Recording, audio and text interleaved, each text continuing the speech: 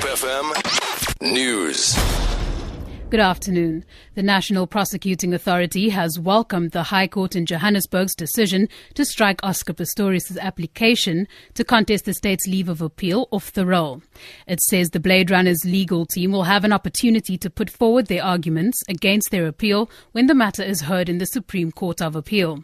In December last year, Judge Thokozile Masipa granted the state leave to appeal Pistorius' culpable homicide conviction. He killed his girlfriend Riva Steenkamp on Valentine's Day 2 years ago. An NPA spokesperson, Velekayam Gabozi. The state is happy. We know, and we have argued successfully today, that the court is functus officio, which means that the court has made a ruling in this matter. Now, this very same court cannot change that ruling. It will have to go to the Supreme Court of Appeal in Bloemfontein. What the NPA at this stage cannot confirm is it whether it's going to be a full bench or not a full bench. And again, what the NPA cannot confirm, the date. We don't have a date as yet.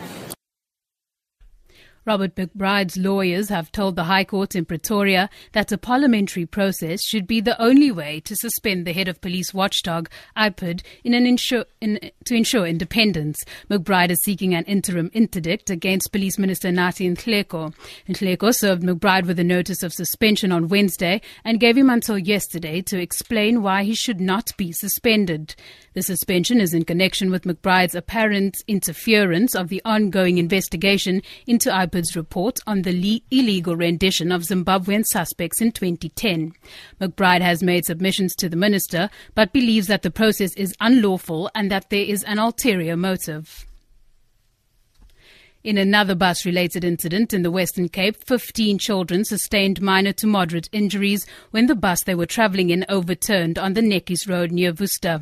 Earlier today, 40 children were lightly injured when their bus also overturned, this time in the Robertson Pass near Mossel Bay and Oudtshoorn.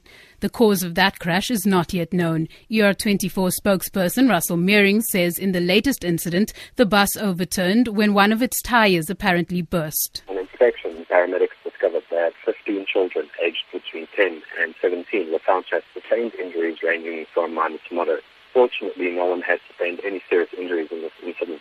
Paramedics treated the patients for their injuries and thereafter transported them to Worcester Hospital for further treatment. Local authorities are on scene for further investigations. And finally, Japan and France are set to sign an arms transfer deal.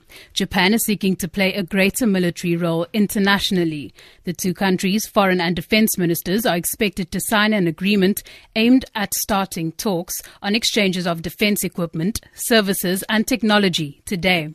Prime Minister Shinzo Abe's government is preparing to make legal changes to accommodate plans to bolster Japan's defense role, allowing it to defend a foreign country under attack amid China's growing military presence in the region.